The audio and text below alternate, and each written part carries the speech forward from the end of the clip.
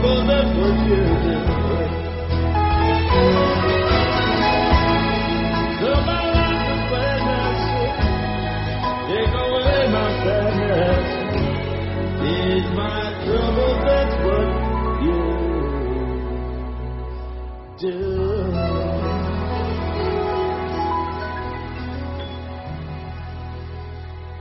Well, dude.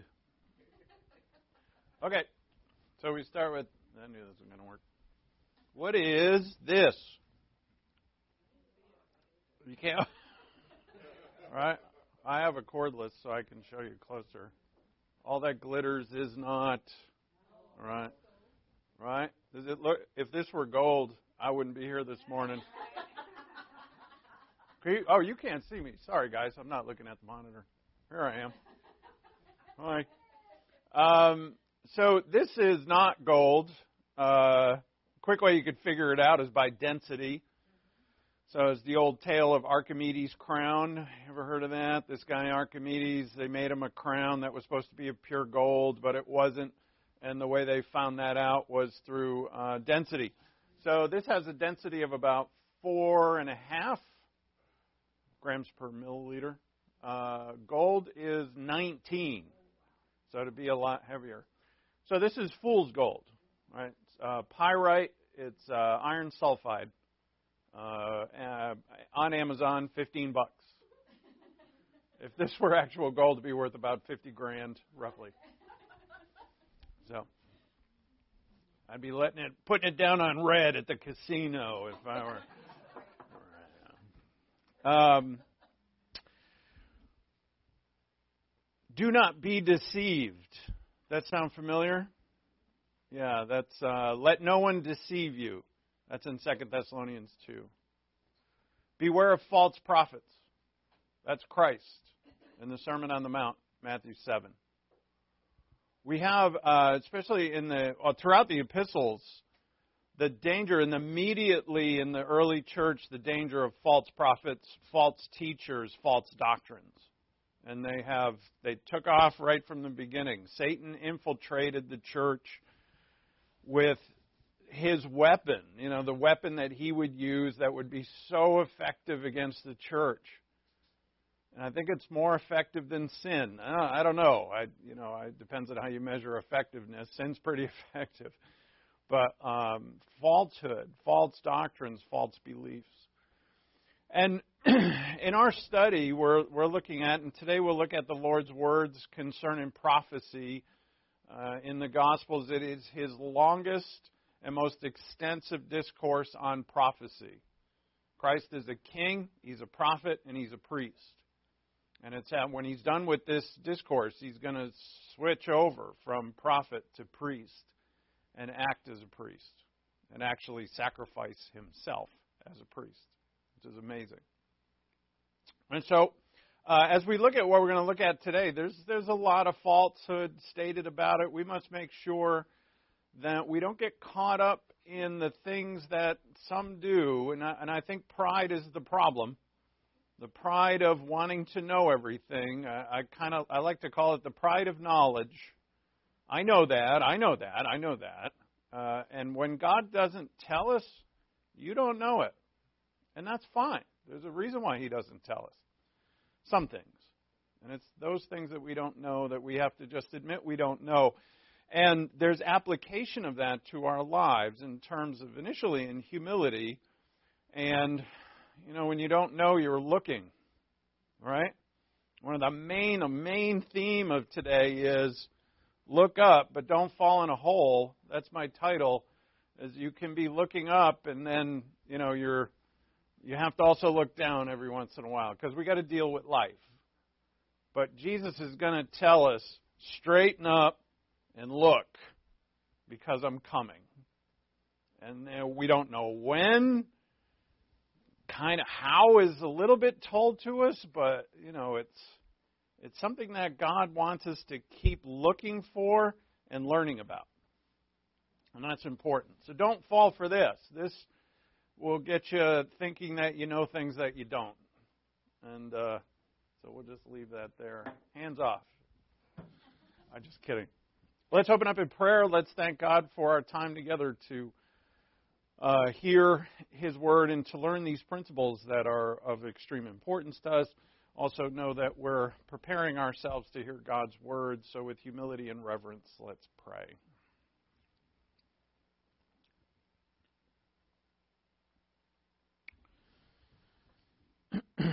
Our Father in heaven, thank you for your Word, and thank you for you and your Son, Jesus Christ, His gift to us, your gift to us through Him, His willingness to sacrifice Himself on our behalf. We thank you for the prophetic Word, the things that you revealed to us through your Word that guide us in knowledge of the future, but not about everything. We know, Father, that we can leave all things in your hands. And what we don't know, we know that you'll take care of. We know that you'll take care of it marvelously. We also know there's a reason for things that we don't know. And you, Father, are our gracious, loving, merciful God who has delivered us and will deliver us from all things. So we ask, Father, through your Spirit that we would be encouraged and enlightened in our everyday lives, living today in light of the things that are coming in the future. And we ask this in Christ's name. Amen. Before we sing, I want to say that what a great time we had yesterday at the quote-unquote picnic, more gathering party, whatever you want to call it, hoedown. Thanks, Tom and Karen, for hosting us. It was awesome. Your property is beautiful. And also, August, not this coming week, but the week after, no weekday classes, Tuesday through Thursday, August 22nd through the 24th. I don't think I put it on the website, so I'll try and remember to put it up today. All right? All rise, please.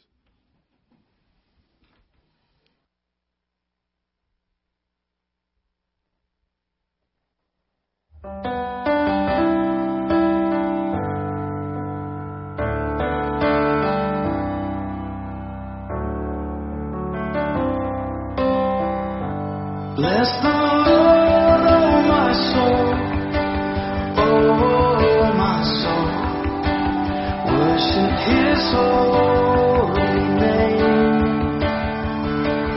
Sing like never before, oh my soul, worship your holy name.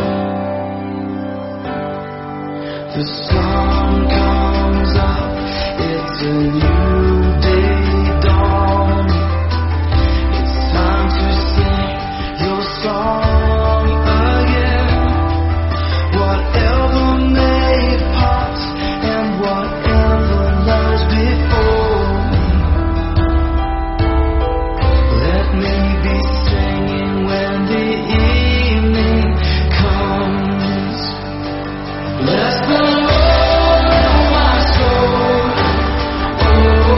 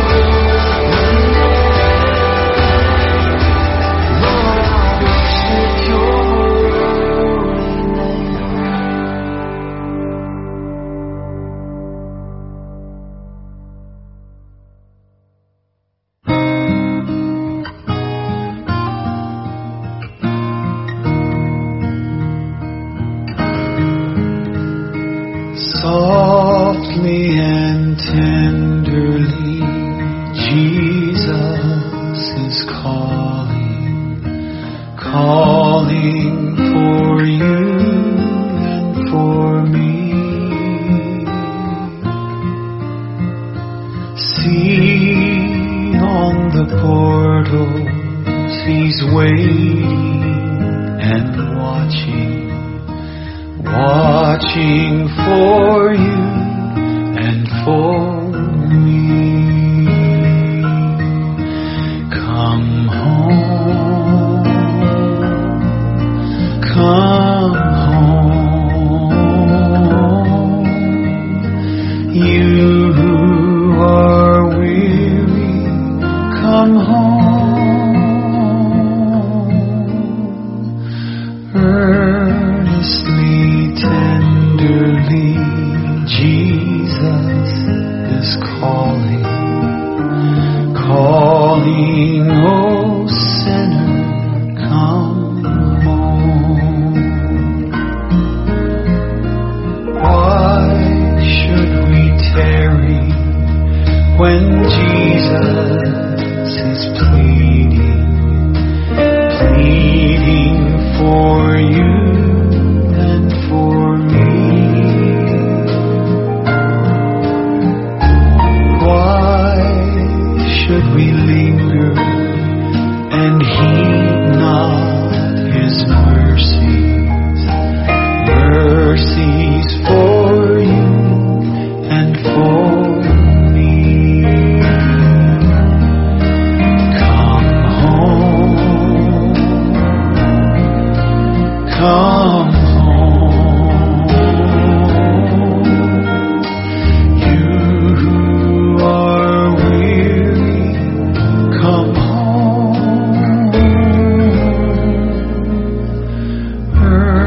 Earnestly, tenderly, Jesus is calling, oh sinner, come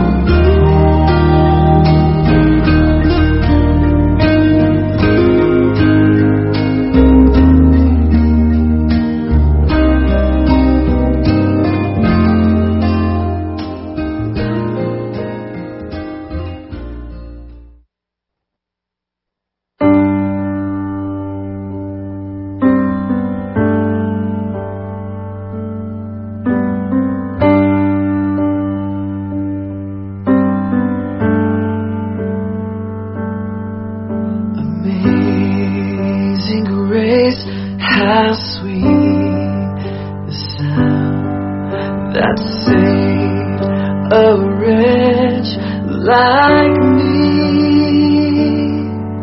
I was lost, but now I'm found. Was blind, but now I see. 'Twas grace that taught my heart to fear, and grace my fears relieved. How precious did that grace appear the hour I first believed. My chains are gone, I've been set free. My God, my Savior has ransomed me. And like a flood, His mercy reigns, unending love, amazing grace.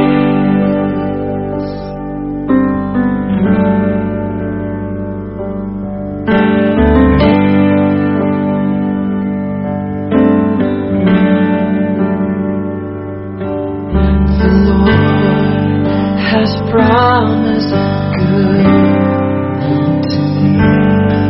His word, my hope secure. He will my shield and portion me, as long as life endures.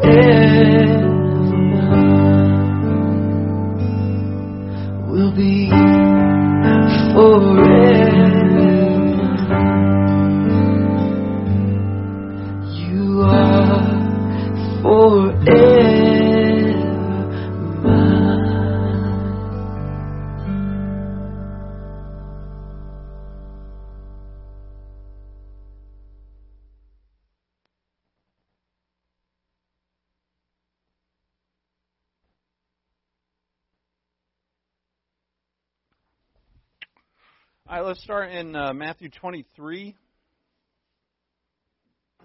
23:37. This is where we were last week. Now we move from it onward. In this portion of the Gospels, we have Matthew 23:24. The end of 23, but Matthew 24:25, Luke 21, Mark 13 are all about the same discourse from our Lord, which is his longest prophetic discourse. It is here that he leaves the temple for the last time in his incarnation, in his first advent. Once he walks away from the temple here, he will not return. So he says to them in verse 37, Jerusalem, Jerusalem, who kills the prophet and stones those who are sent to her. Both those verbs are in the present tense. Kills and stones, meaning that this is perpetual and it has been happening and it will continue to happen. How often I wanted to gather your children together the way a hen gathers her chicks under her wings. How often? This is all throughout Old Testament history, and you were unwilling. And that is the tragedy. That word unwilling is the tragedy of the human race. If you want to sum up the tragedy of the human race, there it is. Unwilling. Behold, your house is left to you desolate. He doesn't say my house. He called it my house before, or my father's house. But here he calls it your house, because they've killed the prophets and stoned those who were sent to her. So your house has been left to you desolate. The same word is going to be used of the tribulation. Now, that a desolation, and the title of the beast, the abomination of desolation. Desolation means destruction. That there will be nothing of blessing, nothing of light, nothing of good, and that is coming. There's some of it here and now, but it's restrained. Some of it will hit your life at times, and we'll talk about that today. At times it's going to hit our lives individually or those that we love. But there's a time coming where it's going to be worldwide and the most intense, painful that it has ever been. So bad will it be that people, even kings, will long. People with power will long for the mountains to fall on them that they may die. That's in Revelation chapter 6. That's the tribulation. 39. For I say to you, from now on you will not see me until you say, blessed is he who comes in the name of the Lord. And then in the very next verse he leaves. This is one of the most dramatic moments in human history. One of. You'd say the cross is the most dramatic, but this is where the Messiah, the Shekinah glory, who is in the temple, has left it. Right? We see this in the Old Testament. There's a marvelous passage, and I'm pretty sure it's in Ezekiel, where the Shekinah glory is at the altar, and then he's at the front door, and then he's in the mountains, and then he's gone. Right? And it's all a depiction of their idol worship, that they're going into captivity, and God is leaving them forever. No, he says it here. But I ain't coming back until you want me to. And that's going to happen. At the end of the tribulation, there'll be many Jews will die in the tribulation. Many. But there will be a remnant of believers, saints in the tribulation, who will call for the Lord, who will mourn over the one who is pierced. And this will be fulfilled. So no, he's not leaving them forever. But this is truly a synopsis, a snapshot of human history in which God has given his gift of love and salvation to the human race, and that's to a stubborn and stiff-necked world. Now, I thought about those words, stubborn and stiff-necked, in terms of myself. You know, before I believed in Christ as my Savior, I was about 24 years old at the time. How many times had I rejected him before? How many times afterward did I reject his calling on my life? Even for any believer, if you were the greatest of believers, these words, stiff-necked and stubborn, often describe you. And that's, the drama of human history, from Genesis to Revelation. Stiff-necked, stubborn people whom God loves. Now, the very next event in Matthew is him leaving the temple. And so often, in God's, this gracious drama, this wonderful, miraculous drama that God has unfolded in human history, in which even the disciples who understand who this is, they don't completely everything, right? Because they didn't really believe that he would be resurrected, but what they did understand is that he was the promised Messiah. So at least that much they get. And they've heard him, and they were in the temple with him hearing this, I leave your house to you desolate. And like us all, we get caught up in things and we point to something and we say, hey, isn't that beautiful? And God says that's going to be destroyed. I think at times the items in your life, people, events that you've pointed to and in your own heart, or maybe you said it to somebody, you say, isn't that wonderful?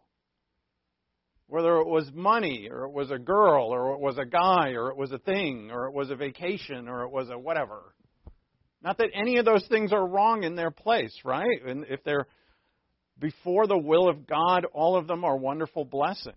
The disciples are going to point to the temple and say, isn't it beautiful? And is it? It's gorgeous. This temple has been under restoration it started by Herod the Great in 20 BC.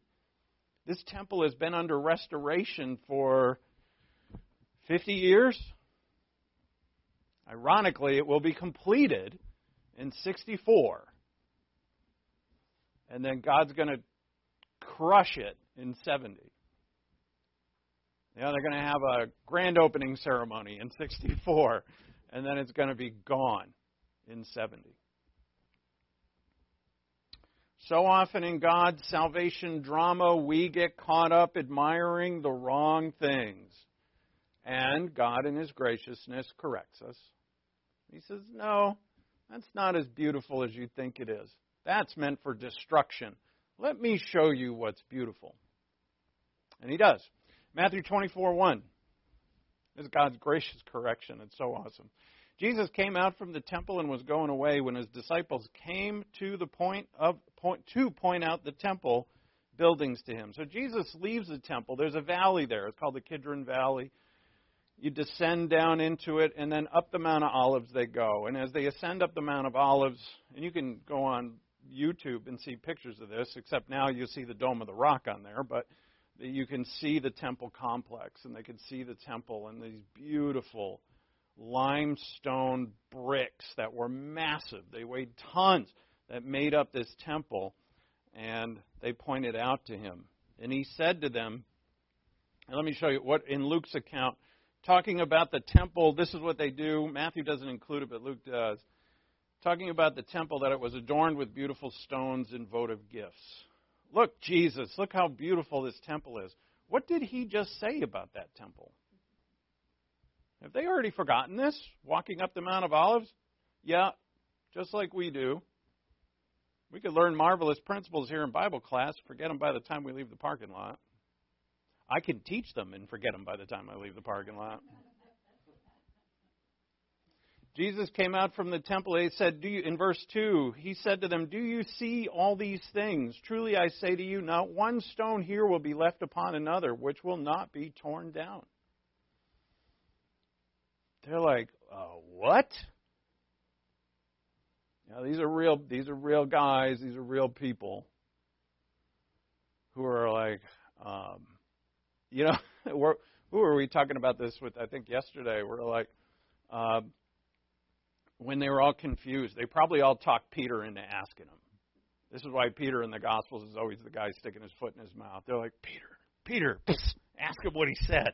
Ask him what that was. And Peter's all like, okay. And I don't know. Sorry, Pete. The house that the Lord just said is going to be left to you desolate is the very one the disciples point out to Him and say, Jesus, look how beautiful it is. Huh? We all do it. It's beautifully adorned. God says, yeah, but that's destined for destruction. You understand this. 2 Peter chapter 3, this whole world is destined for destruction. Not that we can't admire and love things. Of course we do. But their point, I mean, it's significant here. They're not just, it's not like John saying to Pete, what a neat temple. And yeah, I love it. It's them saying to the Lord just after he said that it would be left desolate, Jesus, do you not see how beautiful this is? And, the temple's going to be destroyed. It will be destroyed just as Jesus is going to tell them in 70 A.D. Almost 40 years roughly from this day, the day that they're talking. And Jesus is going to say this temple will be destroyed. Now maybe a neuron goes off in their brains, which, it does for us because we can keep going back and looking at the written scripture. But Jesus said, destroy this temple and I'll rebuild it in 3 days. And he wasn't talking about the physical temple. He was talking about his body. He was talking about himself. And that plays here because while they're pointing to this physical temple as being beautiful, Jesus says it's going to be destroyed. And he's going to be destroyed. And that temple still hasn't been rebuilt. It will be rebuilt in the tribulation. It has to be because the beast goes in there. But that's something else. Paul calls it the temple of God, but is it something that God would really honor? I don't think so. Not with the abomination of desolations placing himself in the Holy of Holies as God. I doubt it. But see, this temple, it's still almost 2,000 years later, hasn't been rebuilt. But the body that was destroyed of Christ, that was not rebuilt, but resurrected. And then ascended to heaven. So Christ, who is the true temple, will be destroyed. And when he is destroyed, will he rebuild a temple? You bet he will. There's one in heaven. In Hebrews chapter 9, it's called the holy place in heaven, the tabernacle made without hands. It's in heaven. That we would call the New Jerusalem that's coming to this earth someday. Well, not this earth, but a new earth. But still now he has, we talked about this last week, that he will rise again and make a new house. But the house now is going to be his church. And this has major significance to us because now that we're the temple of God, and we looked at this week, that God judged the kings of Judah based on how they treated the temple. You had great kings who honored the Mosaic law and treated the temple as holy, and then there were other kings who we saw, it was Ahab, it was Ahaz, who just actually closed the door of the temple and wouldn't let anybody in. King Manasseh put false altars to false gods of Damascus in the temple, boldly. How they treated the temple was how they saw God as holy. And now here we are. We're the temple of God. How we treat our lives, how we treat ourselves, even our physical bodies in the service of God. Romans 12:1 says to present your bodies as living and holy sacrifices to the Lord. Meaning I am here to serve you. Am I doing anything to my physical body that hinders my service of the Lord? That's a great question. You answer that between God, right? You and God. Don't let anybody judge you on that stuff. But also be honest with your Lord. How about your time? How about your soul? How about your mind? What are you feeding your mind and your soul? There's a lot of stuff around nowadays that decay the soul. There always has been. It's just now it's lightning fast to your screen. Before you had to journey a little to find it. Now it finds you. But not everything here is bad. Not everything on the internet is bad or on your computer. But it can be. How are we treating this temple? And the house of God becomes a common theme throughout the whole Scripture. Right? Because this temple doesn't go away. It comes back. And in the millennial reign, there's another temple that God built, described in Ezekiel.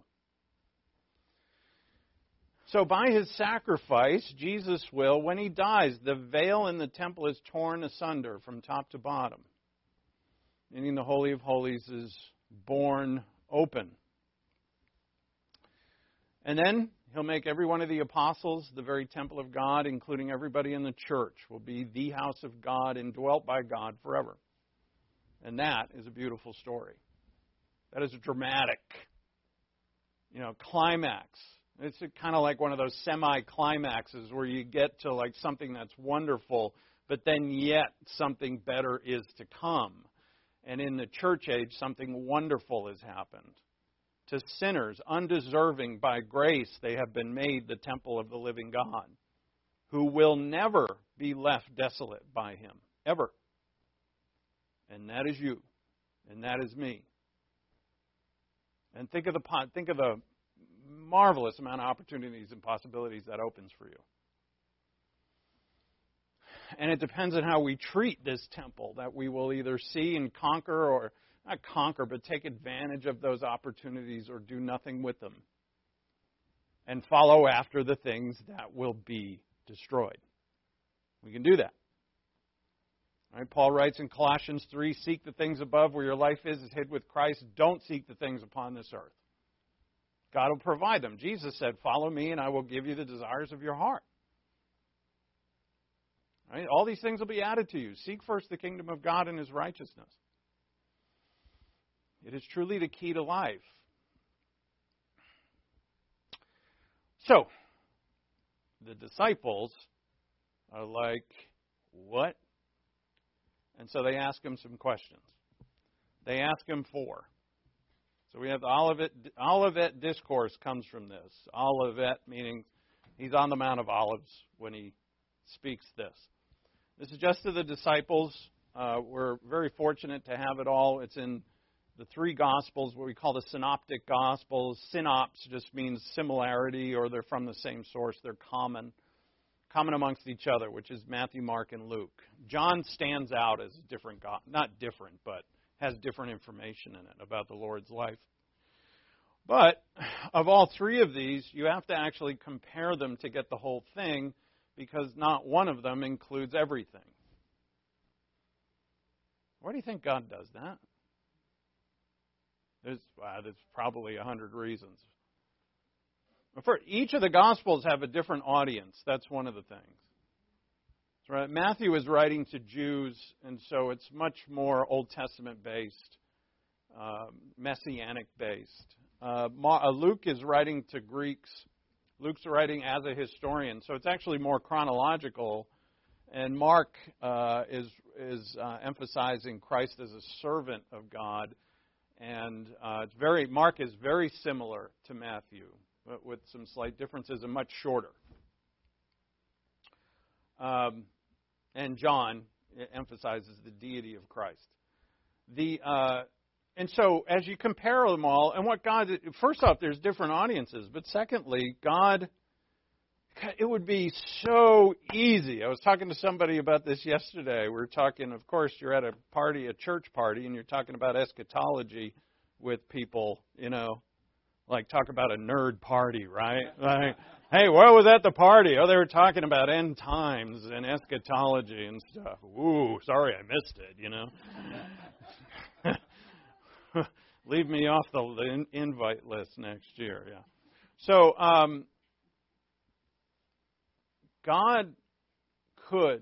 Jesus could so easily say, because they're going to ask Him these questions, I'll give them to you in a second, and He could say, all right, first, let me give you the questions in order that you asked them. He doesn't. He gives them the answers out of order.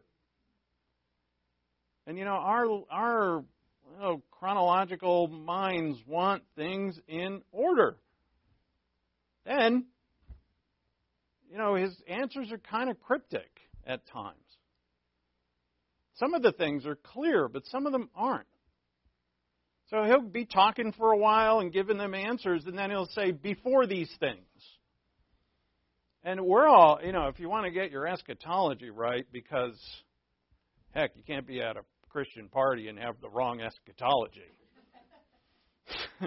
Can't be a post-trib guy at a pre-trib party. You will be an outcast. No dessert for you. We want this. And again, I think it's the pride of knowledge We want to make sure that we can tell everybody that we know our eschatology down pat. We can only know what's revealed to us, and don't try any farther. I'm not saying, I shouldn't say don't try. Try.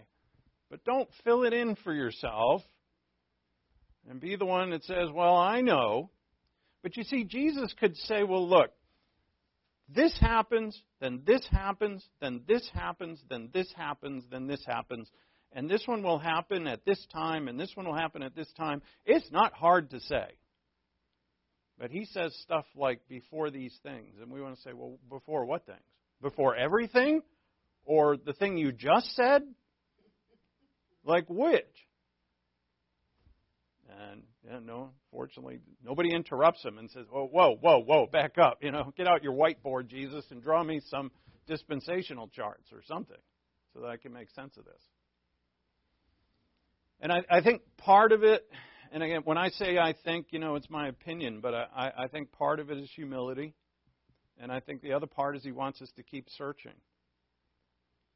If you don't know, if you know the Lord's returning, but you don't know when, you're always expecting it, right?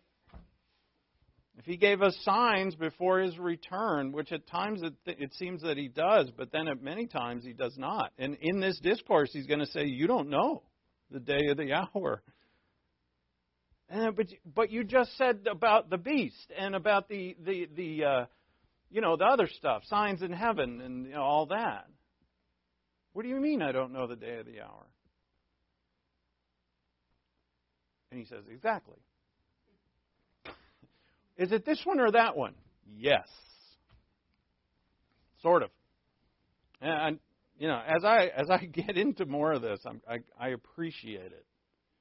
I appreciate the fact that it keeps us thinking and asking and wondering and searching and most of all, looking. Looking. So they ask him, when will these things be? What's the sign of your coming? Oh, that they are coming. Sorry. So initially this is, and he's going to answer this. When will these things be? He's going to answer when, not in terms of what day, but he's going to answer when Jerusalem's going to be destroyed. What's the sign of Jerusalem being destroyed? And the temple. He's going to answer that. And it already happened. What would be the sign of your coming? That's third question. And then fourthly, what's the sign of the end of the age? All right, so he's going to answer these, not all in order. And some of them not as clarified as we would like it. But we take what he gives us, and with the rest of the Scripture we continue to pursue. When will these things be? The things refer to the destruction of Jerusalem and the temple. That's the first question. The second question refers to the signs just before it. So you can take the first two questions, kind of lump them together. When you just said the temple is going to be destroyed, when and what, and how do we know when that's going to happen? And he's going to answer that. When it comes to your coming, the sign of your coming, that's the second coming. Now, remember that when Jesus dies, they all lose hope. So when they say, what will be the sign of your coming, do you think in their minds that they're thinking about him returning from heaven? Doubt it. I mean, we can't say for sure, but I doubt it. Because when he died, they all lost hope. They all despaired. When they found him resurrected, they're completely shocked. You gotta love that scene in Luke 24 where he shows up in the room, but the doors are all locked, and he's like, hey guys. And they're like, Jesus. Exactly. Yes, I am. And then he explains to them. This is what I'm jazzed by the fact that now there's stuff about this I still don't understand. I'm working on it, but I hope I understand more. And I think that's going to be a lifelong pursuit. But I'm pretty sure after reading guys like, say, Pentecost or Schaeffer or any of the others, Fruitenbaum's, another one has a great book on it, that even they admit that they don't know everything about it. They've been studying it a lot longer than I have. That gives, And, but we still want to pursue it. But that's the whole point, I think, is to pursue. And you keep learning, and you keep knowing. And I think we find out things along the way that we weren't expecting to find.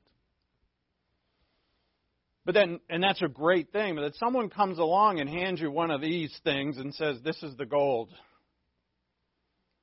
And it's not heavy enough. This isn't right. Like there's things that we just don't know. It's okay. It's okay. So when the second coming, who knows what they're thinking about the second coming? When will be the sign of your return? They probably think he's going to a faraway country to prepare some army, maybe, or something to return and to kick the Romans out and to establish his kingdom. Because when they do go, when he's resurrected, and he points out to them from the Old Testament scriptures all that he was to go through. Right? This is what I was saying this a second ago. That they knew all those scriptures from Moses and the Psalms and so on, and the prophets. As grown-up Jews, they knew them, at least knew of them. And when he explained them in light of all that he went through in his life, his death and his resurrection, they were like, they got it, But it's the same scripture that they had always learned. But it was after his resurrection and after he explained it that they figured it out. And I think after rapture, after all this is over, we'll be looking at the same word and going, right. And there'll be no differences. That'll be one of the most excellent parts of heaven. Does he when he signs of your coming, does he mean rapture? No, he would not, because the rapture is imminent. He's going to give signs before he comes.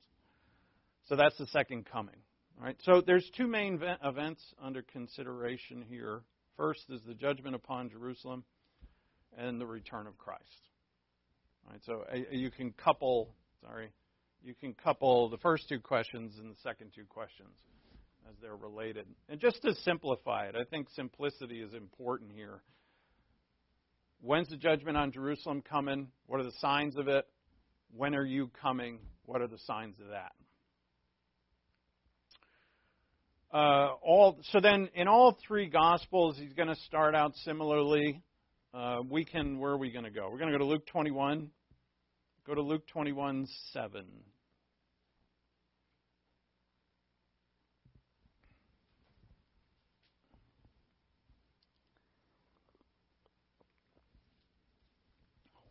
All three are in agreement about what he calls birth pangs. And birth pangs are an excellent description of this. He says, there will come false Christs, wars and rumors of wars. Nation shall rise against nation, kingdom against kingdom. There'll be famines and earthquakes. This is stated in all three Gospels. So wars and rumors of wars probably refer to all wars, could be local wars. But then there's nation against nation and kingdom against kingdom. And that's sort of like a bigger war or a world war. And so a lot of eschatologists see the world wars, World War I and II, as significant in this, but obviously they have come and gone. You can imagine if you knew these passages in the gospel and you were going through the world war, you would be expecting the rapture immediately. But no, you'd have gotten it wrong. And famines and earthquakes. And then Luke includes terrors and great signs from heaven. Look at let's read the whole thing. Verse 7. They questioned him, saying, Teacher, when therefore will these things happen? And what will be the sign of when these things are about to take place? Now, the other questions are not in this gospel. Just if you're looking for all four questions, you have to look at all three gospels. But anyway. And he said, see to it that you're not misled. Fool, don't buy the fool's gold. See to it that you're not misled. For many will come in my name saying, I am he, and the time is near. Don't go after them. All right? Many false messiahs and many claims about end times. Don't go after them. When you hear of wars and disturbances, do not be terrified. For these things must take place first, but the end does not follow immediately. I butchered that. Sorry. Verse 9. When you hear of wars and disturbances, do not be terrified, for these things must take place first, but the end does not follow immediately. And he continued to say to them, nation will rise against nation and kingdom against kingdom, and there will be great earthquakes, and in various places plagues and famines. There will be terrors and great signs from heaven. So all three Gospels have this, and this is how he starts. And, these are called birth pangs. This is not yet the end, he says, but the end does not follow immediately. And the nation, right, some people separate nation against nation from the first mention of wars, and they use that to say that the age that we're in now after the World War is near the end of the birth pangs. And that's fine. I mean, you could say that all you want. I don't think anybody knows that. But here's the beauty of birth pangs for all you women. For all us guys who have not felt it but have experienced it. They start off, your contractions are however apart, and then they get closer and closer, and it gets more painful and more painful, and then when the time comes, it's terrible. And now they have wonderful drugs to help with that, but, it's birth pangs are, well, where are we in the birth? And how do you even know? It's a perfect image for this. Because some of these things have been going, like when have earthquakes been happening? They have increased in frequency, actually. But, can we really say that for sure? How long have they been actually measured and so on? But famines, how long have there been famines? It's been around forever. But then we know also in the beginning of the tribulation, after the rapture and the tribulation happens, in the first half of the tribulation, these things ramp up magnificently. Not for the people on earth won't call it magnificent, but it's the intensity of them increase. And so, it's just vague enough for you to say, I could be near the end, or at least near the tribulation. They could have said that during World War II. They could have said that when, the Romans are destroying Carthage. Whenever, whenever things have gone bad, and a lot of these words would apply. But Jesus says, see to it that you're not misled. That's pyrite polished. This guy here, that's polished, and that could fool even more, right? That's a polished lie. Is more palatable. It looks, right, you can take these lies and make them look more and more legit. And so, see to it you're not misled, is what he says. So, what he's going to describe here, and I for the sake of time, I probably already overloaded you too much, but that's okay. We'll work our way through it. You should have seen what I had before I revamped this message for this morning. The apostles will be persecuted, and the gospel will explode throughout the world. This is what he says. Now, after he talks about the birth pangs, these are not in order of how he says them. I'm just trying to make just an outline for you, much of which you know. Then there'll be the destruction of the temple in 70 A.D., There'll be one apostle who survives that.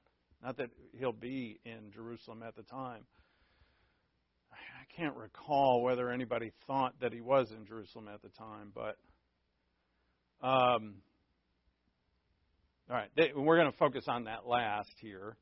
Then there's the birth pangs, because the birth pangs end up going all the way to the tribulation.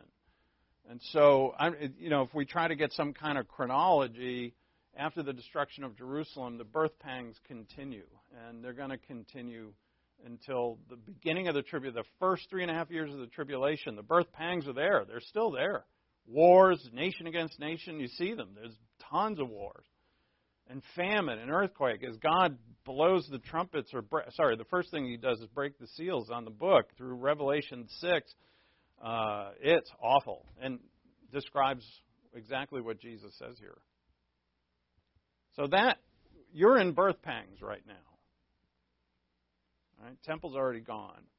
We're in birth pangs. And then comes the tribulation. Jesus is going to split it up into two halves, just like Revelation does, just like the book of Daniel does. And then the signs of the second coming, and then the second coming. Jesus is going to mention this later on, that you're not going to know the day or the hour, so we can jot the rapture right in here. Although I didn't put it in this slide, but he does mention the fact that he's coming when we don't expect him. So we would call that the rapture. He doesn't call it the rapture, but we could. Whew, right? It's a lot. So what we're going to just focus on this morning is this. So look at Luke 21:12.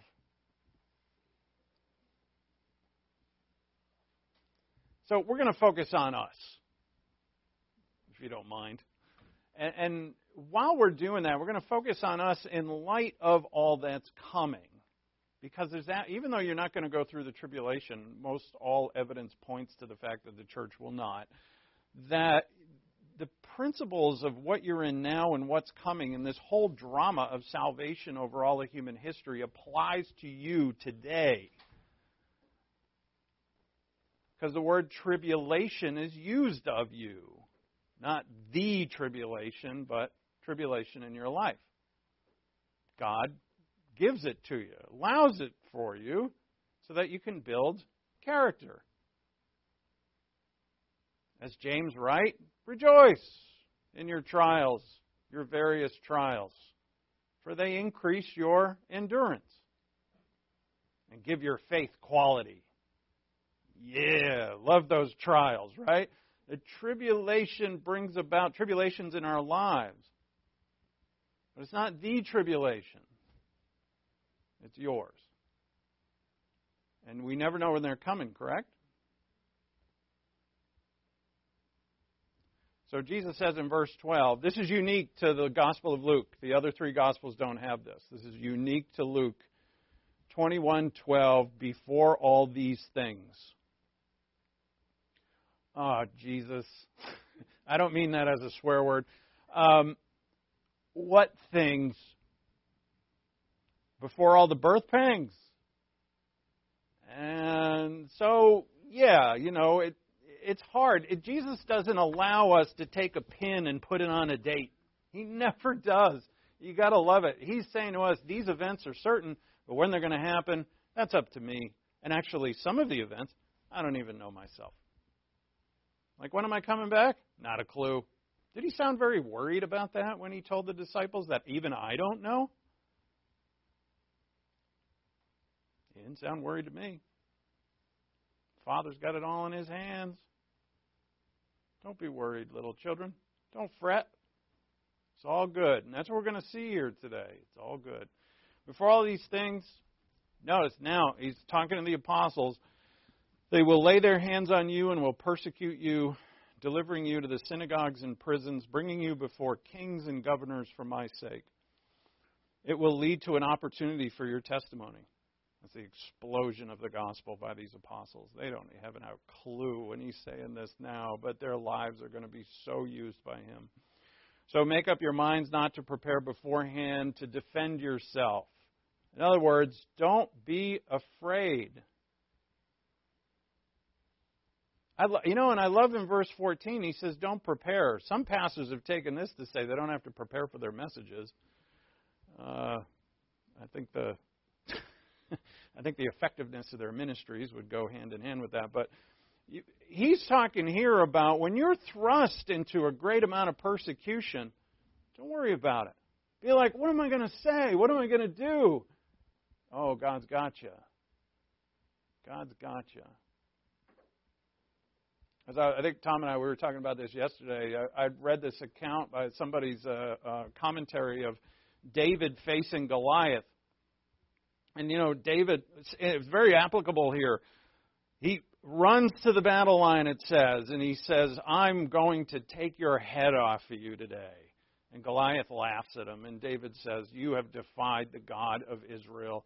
The battle is the Lord's. And David gets 5 stones, I guess just in case he missed, and he slings a stone. Now, does David run up to Goliath and just kind of like try to punch him in the gut? That's all he could reach. Guy's 9 foot tall. He doesn't get close.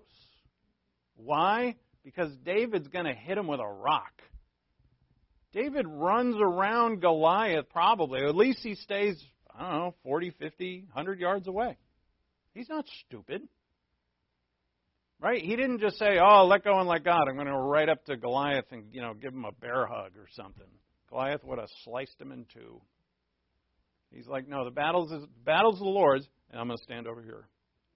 I'm going to hit you square in the head with a rock. Right? He used his acumen, his skill as a warrior, as well as his faith. And the same here, like you're going to use you can't just say, well, I'm not going to prepare, I'm not going to know any doctrine, I'm not going to know any Bible, I'm not going to know anything about the Lord, and He's just going to give me words to say. No, He is not. Is you prepare yourself through wisdom of God's Scripture, and then with that wisdom, don't fret. It's there, and God is going to bring it to you. In fact, enjoy it. Wait and see what God's going to do. And Jesus tells him this. And so this part of this is the same that we'll see 2 more times here in this discourse, is he's going to say to them and to us, there are going to be times when you're in grave trouble. During birth pang time, there's going to be times where you're in grave trouble. I am going to deliver you. Now, you've got to be smart. It's not just I'm going to grab you by the nape of the neck and pluck you out. You've got to hear what I say, and even when things look absolutely dire and it looks like you're going to die, no, I'm going to deliver you. Because sometimes these tests are going to be very, very bad, or it's going to look bad. So, verse 14, so make up your minds not to prepare beforehand to defend yourselves, for I will give you utterance and wisdom, which none of your opponents will be able to resist or refute. That's absolutely applicable today. But you will be betrayed even by parents and brothers and relatives and friends, and they will put some of you to death. And of the listeners here, James, son of Zebedee, will be dead in about 10 years. He'll be martyred. He's the first to go. You will be betrayed by parents and brothers and relatives and friends, and they will put some of you to death. And you will be hated by all because of my name. Yet not a hair of your head will perish. Doesn't that sound odd to you that he would say that right after he said some of you are going to die? But what does he mean? Oh, you're welcome to interpret it yourself, actually. Really, I mean that. You don't need some pastor to tell you what that means. It means that even if you were martyred, I will care for you. Or maybe he means your entrance into the kingdom of heaven will be just magnificent. Who knows? What he means is you'll be fine. Not a hair of your head will perish, and by your endurance you will gain your lives. Some think that means those who survive the tribulation, and some think it means that the apostles who are going to survive through the destruction of Jerusalem, which is only one, but by your endurance you'll gain your lives. And however you interpret that in terms of time, and again, time is very elastic here, is that endurance is necessary. Correct. Whether they gain their lives, in other words, does he mean they're not going to die? Does he mean they're going to survive the tribulation? Does he mean they're going to survive the initial persecution? On and on and on. We don't know that. But what we can say for sure is that endurance is absolutely necessary. So this is fulfilled in the book of Acts, in Acts 4, 3 through 4. And they laid hands on them and put them in jail until the next day. And many of those who had heard the message believed, and the number of men came to be about 5,000. Acts 12:2. So just as he said, they're going to persecute you, but it's going to give an opportunity for your gospel. Immediately this is fulfilled. And as he said about being martyred, that's Acts 12:2. The first one was Acts 4:3-4. Acts 12:2, and Herod, had James, the brother of John, put to death with a sword. And then comes the sign of destruction to Jerusalem. Now, hold on to the thought that not a hair of your head's going to be hurt, right? You're going to be delivered. Don't worry about what you're going to say. It's going to be great. You're going to be, and that's supernatural by God as you prepared through learning. You don't have to prepare for that situation of persecution. God is going to give you the things that you need to know, and it's going to be great.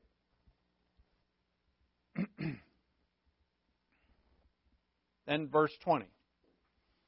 But when you see Jerusalem surrounded by armies, then recognize that her desolation is near. Then those who are in Judea must flee to the mountains, and those who are in the midst of the city must leave, and those who are in the country must not enter the city, because these are days of vengeance, so that all things which are written will be fulfilled. Woe to those who are pregnant and those who are nursing babies in those days, for there will be great distress upon the land and wrath to his people. To this people, and they will fall by the edge of the sword and will be led captive into all nations. And Jerusalem will be trampled underfoot by Gentiles until the times of the Gentiles are fulfilled. And this right there to verse 24 ends this parenthesis that Luke has in verses 12 through 24, which is not found in the other two Gospels. And it ends here with this Gentiles are going to rule the world, right, until when? The coming of the Lord. Now, here is the fulfillment of this question. Where's my questions? What will be the sign that they're coming, the destruction of Jerusalem? And here is where he answers that. In Luke's account, the place where he answers it. And notice what he says. He says, well, when you see Jerusalem surrounded by armies. Doesn't that sound like an obvious thing? How do you know when Jerusalem's going to be destroyed? Well, when the armies are around it. Oh, thanks. Like, when do you know that bully's going to beat you up? Just before his fist hits you in the eye. How is that of help? And if you're surrounded by the army, which there's only one army in view here, is the Roman army, and they're pretty good at what they do, how are you going to get out? And when they hear this, not a clue. I mean, I'm sure it went right over their heads, but not a clue. You look at this passage, if it were before 66 AD, you would be reading this passage and go, I don't get it. And you wouldn't.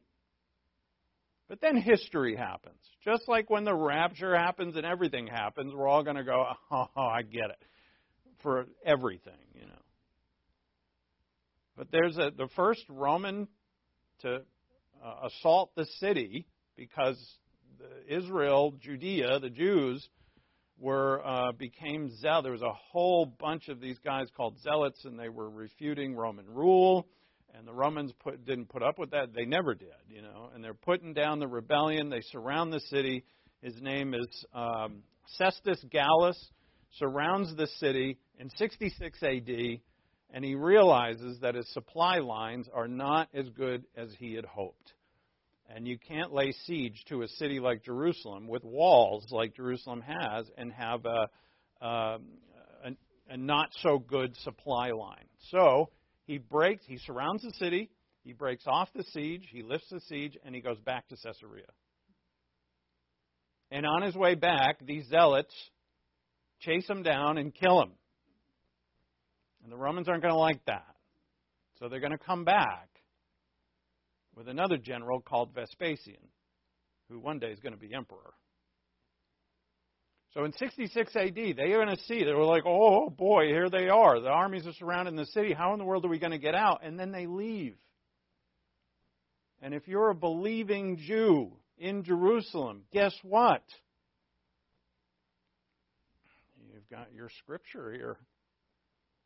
Jesus said something about get out. And they do. What is that? Deliverance. You didn't even know it was coming. You did not know how it was going to pan out. You had no clue how the details were going to go or what God was going to do. Who would have imagined such a thing? That supply lines wouldn't have been good enough for him to continue his siege. So as God messes with his supply lines, he provides you a way of escape. But you have to know the Word. You have to know. This applies to all doctrine here. It's not just this instruction. You have to know what the Lord's Word is so that when you see your window of opportunity, you take it. But what if you don't know this promise? Well, the army left. I guess we can stay. Right? Did all the Jews leave Jerusalem at this time? No. Josephus tells us that over 1 million Jews died in this siege. 1.1 million died. And they had to turn to actual cannibalism to survive. Try to survive. The siege went on for years. Vespasian went back to Rome. His son Titus took over, and they annihilated the place. Just as Jesus said.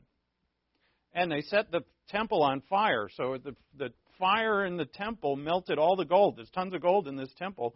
And as the gold melts, it runs between all the rocks or the stones. And the Romans want to get at the gold. So they topple the stones over. Just like Jesus said.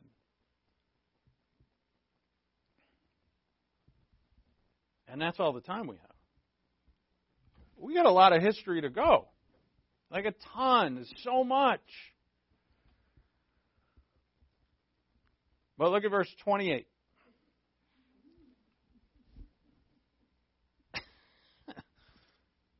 So then he's going to give the sign of his coming. He's going to speak about that, and it's crazy. There's so much.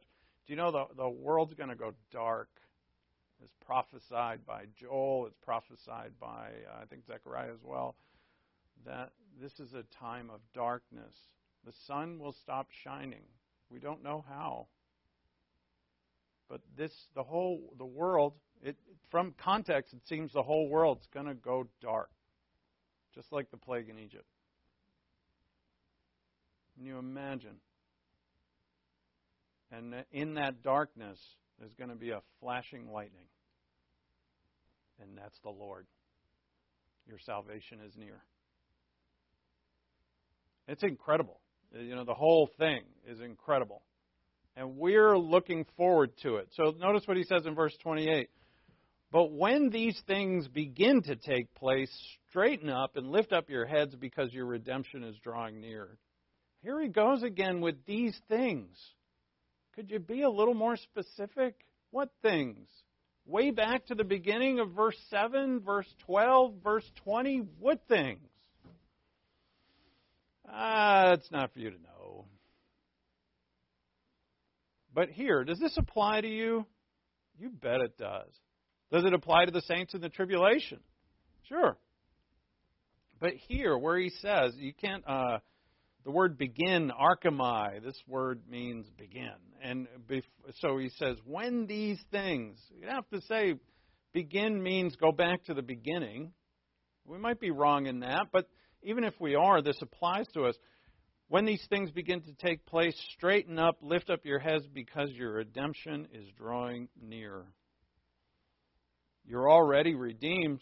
The disciples that he's speaking to are already redeemed. They're saved people.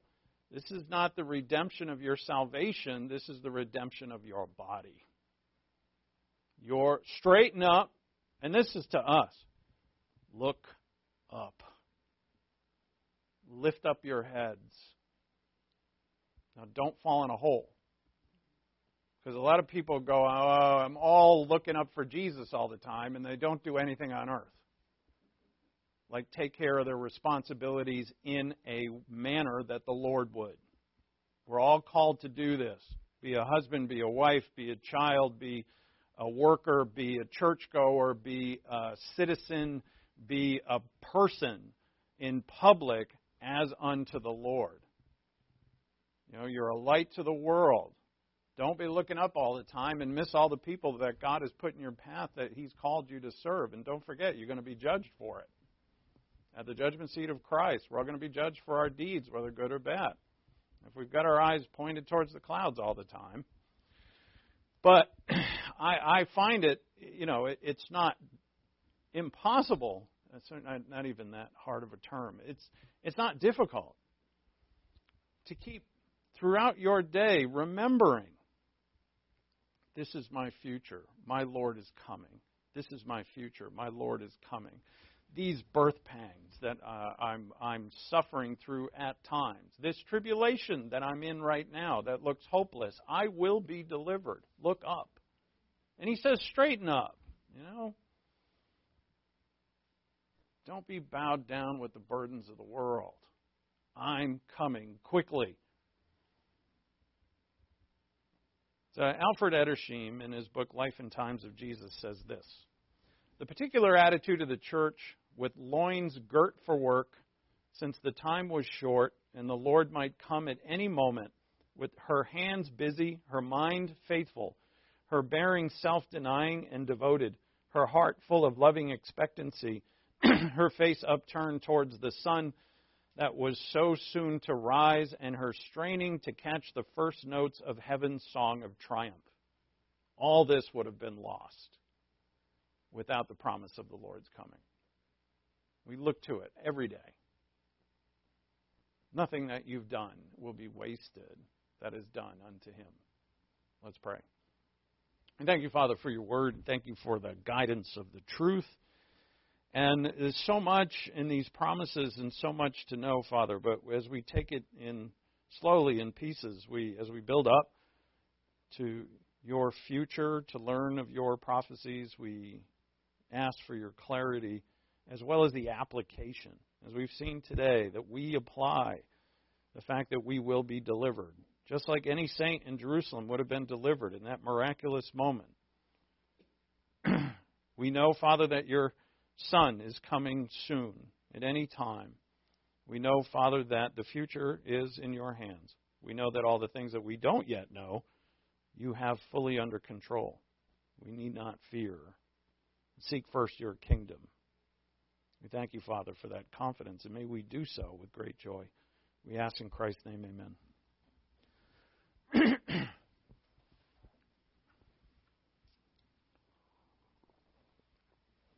I would take our offering, and you can go from this air conditioner to the next. It's supposed to be 100 degrees today, I think. All right. All right, let's pray for our offering. Father, we thank you for the opportunity to give as your believer priests. We give to you in worship and in honor of you. And we thank you, Father, for the finances that you provide so that we can provide your teachings to whoever would listen. We thank you, Father, for these gifts. We pray for the offering in Christ's name. Amen. I'll fly away, oh glory. I'll fly away. When I die, hallelujah, by and by. I'll fly away. When the shadows of this life have gone, I'll fly away. Like a bird from prison bars have flown, I'll fly away. I'll fly away, oh glory. I'll fly away. Let's close in prayer. Thank you, Father, for our gathering. Thank you for your tremendous love and the truth that you provide. We offer in our closing moments to those who have, anyone listening who has not believed in Christ as their Savior, that you would please consider who is the Lord Jesus Christ It's the most important decision you can make. It's a life-changing decision because salvation is offered to you without cost because Christ paid all the cost. The coin of the realm is His blood. He died for the sins of the whole world. And when He died, He was resurrected again. 3 days later, resurrected and alive, now seated at the right hand of God. He, through His sacrifice, died for all of your sins. So if you believe upon Him, you will be saved. So I beg you to please consider the Lord Jesus Christ. We thank you for all things, Father. In Christ's name, amen.